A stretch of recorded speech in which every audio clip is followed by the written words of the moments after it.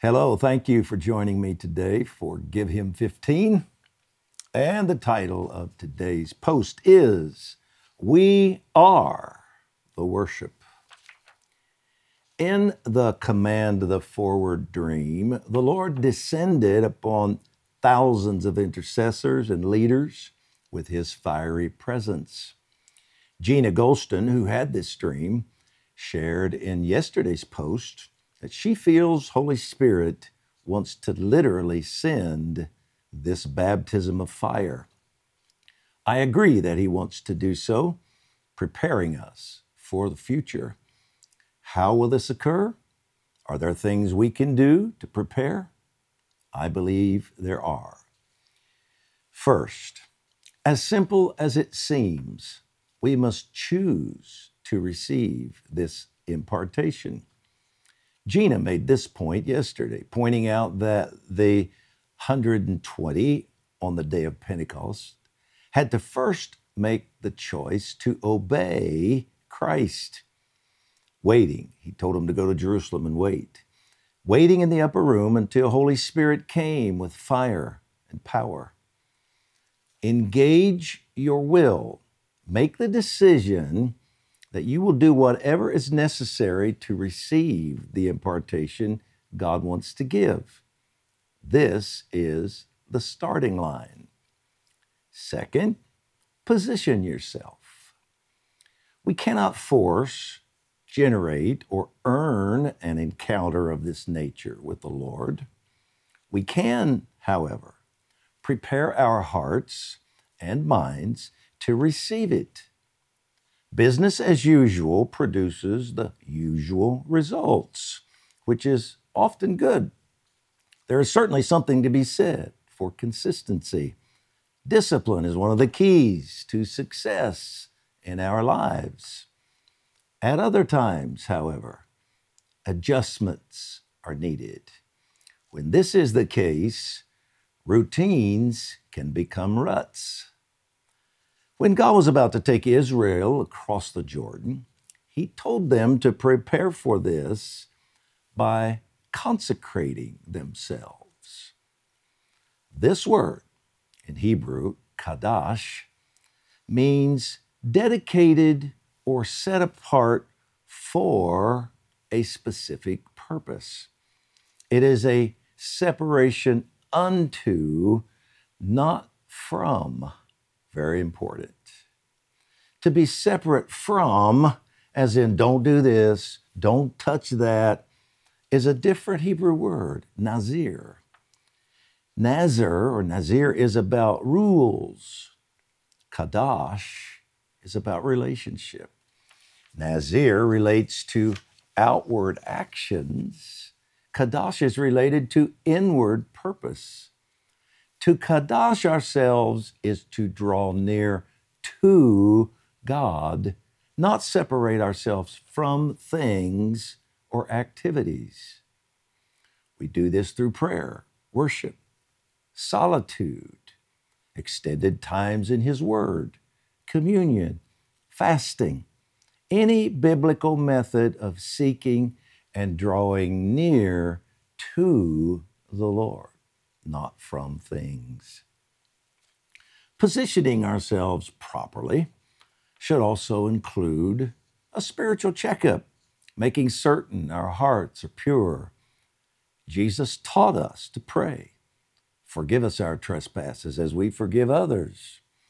Before Elijah asked for fire to fall on the altar, he first had to repair and rebuild the altar, then prepare the sacrifice.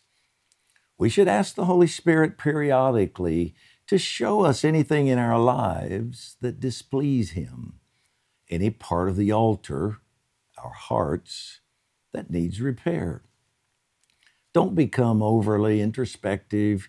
Just allow Holy Spirit to convict where necessary. Never accept condemnation. Holy Spirit doesn't condemn, He convicts. Thirdly, ask Him for this impartation. Ask for it. Even though God knows our needs before we ask, He still requires us to ask. We often have not because we ask not. Why does He require us to ask?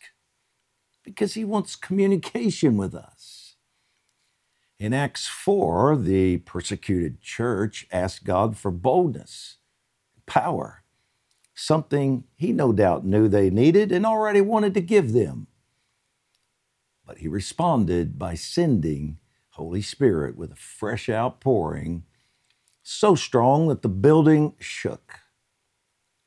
Ask Him for fresh fire, for another filling with Holy Spirit in this season. Fourthly, worship.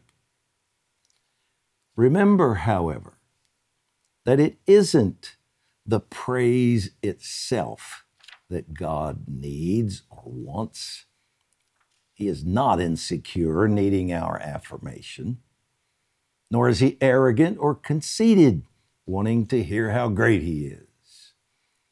John 4:23 tells us God is looking for, actually seeking, worshipers, not worship. Big difference. It's the person, you and me, that He loves and wants, not the song, but the singer. We are the worship.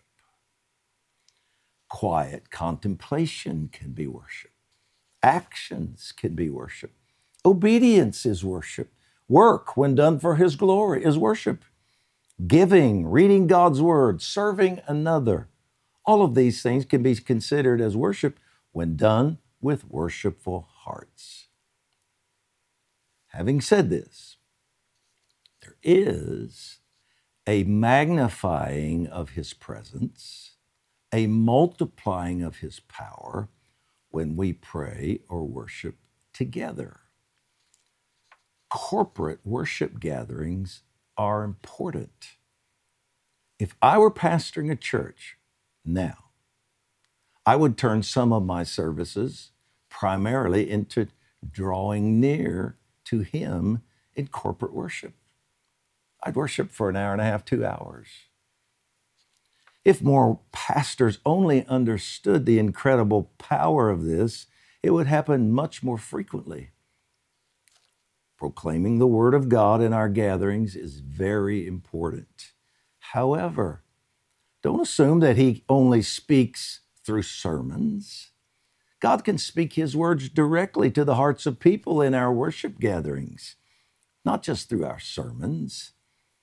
And He can more effectively draw close to individuals as His presence intensifies in our corporate gatherings, imparting directly to them. This happens through lingering, deeper worship, however, not 15 minutes of praise. Don't forget, David's tabernacle contained 24/7 worship, not preaching. Fifthly and lastly, wait. The 120 in the upper room waited 10 days for the outpouring of Holy Spirit's fire and power to fall. We must patiently await God's timing for all of His actions, not try to force Him into our schedule. However, there are other important aspects to biblical waiting. Several words are used in Scripture for waiting on the Lord, with different and important nuances of meaning. In chapter 10 of my book, The Pleasure of His Company, I teach on these words. After defining them, I combine their meanings into one succinct summary. And here it is. Quiet, this is all the words rolled up together in one statement. Quietly waiting with a strong, calm trust, longing for His presence and eagerly expecting Him, for you know He'll come, and knowing that as He does, you and He will experience an increased oneness, a braiding together as your hearts and lives become more entwined. Powerful words. Waiting on the Lord is drawing near to Him through the activities mentioned above in the fourth point. The oneness that comes from this, the increased manifestation of His presence, prepares us to receive. Do this. Learn to wait.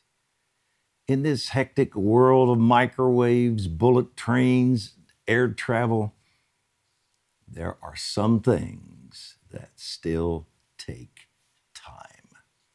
Slow down, if only for a few minutes a day. Slow down and find Him. I believe the Lord does want to bring a fresh baptism of the Holy Spirit to us in this season. It may look different for each of us, but let's ask for it.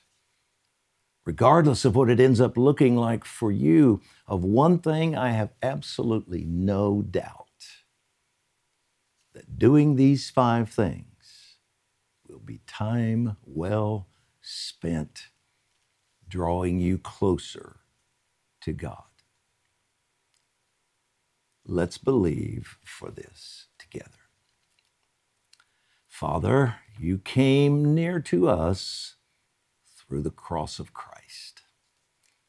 Now, through His shed blood and the covenant it produced for us, we can draw near to you.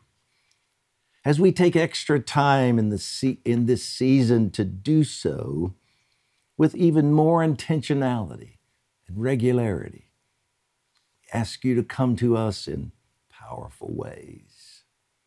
Come with your presence, love, fire, power, gifts, healing, cleansing, revelation. We have been made one with you through Christ. Now cause that oneness to manifest in new ways. May our love and devotion toward you increase in this season, causing us to minister not just from a responsibility or our gifts, but from your very heart and compassion within us. We want to be able to say, just as Paul did, that your love constrains us. We want to say, as Jesus did, that you in us do the works. We want to be so like Christ that it is said of us, as it was of the early church, they have been with Jesus. And we continue to release our faith and declarations that America is being saved. You are shaking loose and shaking down evil structures and strongholds. You are enabling us to destroy the giants that have ruled our land. You are freeing a generation from the deception and evil and coming to save millions upon millions of people here and around the world. The greatest ever influx of young people here and around the world is beginning. And this harvest will not be stopped. We ask and declare all of these things in the matchless name of Yeshua, Jesus. Amen. And our decree today. We know that our Heavenly Father loves us and wants us to draw near to Him. And as we do, He will draw near to us.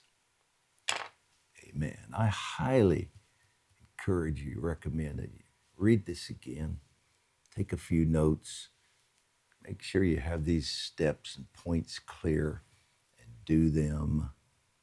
Your Father will respond. And don't forget, this will help you do it. This devotional as you draw near to the Lord. That's why we did this. Volume 2. This is Volume 1. I believe there's a special if you want to order both of them, but I promise you, this will help you draw near to the Lord. Thanks for joining me. I appreciate it. Thanks for praying with me. And I'll see you Monday.